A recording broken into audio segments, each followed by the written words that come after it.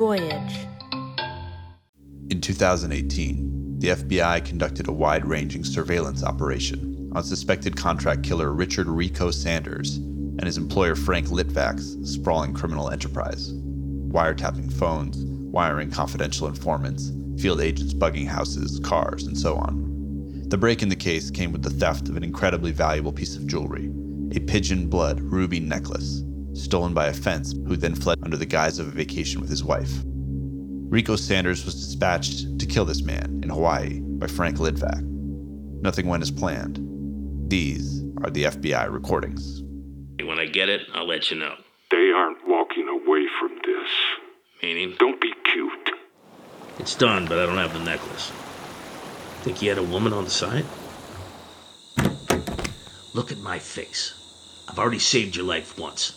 This is me doing it again. I'm gonna take my hand off your mouth. You're not gonna scream. You understand? Yes. You really kill people? Yes.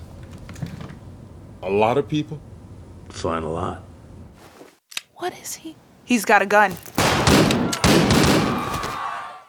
You make it sound normal. I'm not running for sainthood.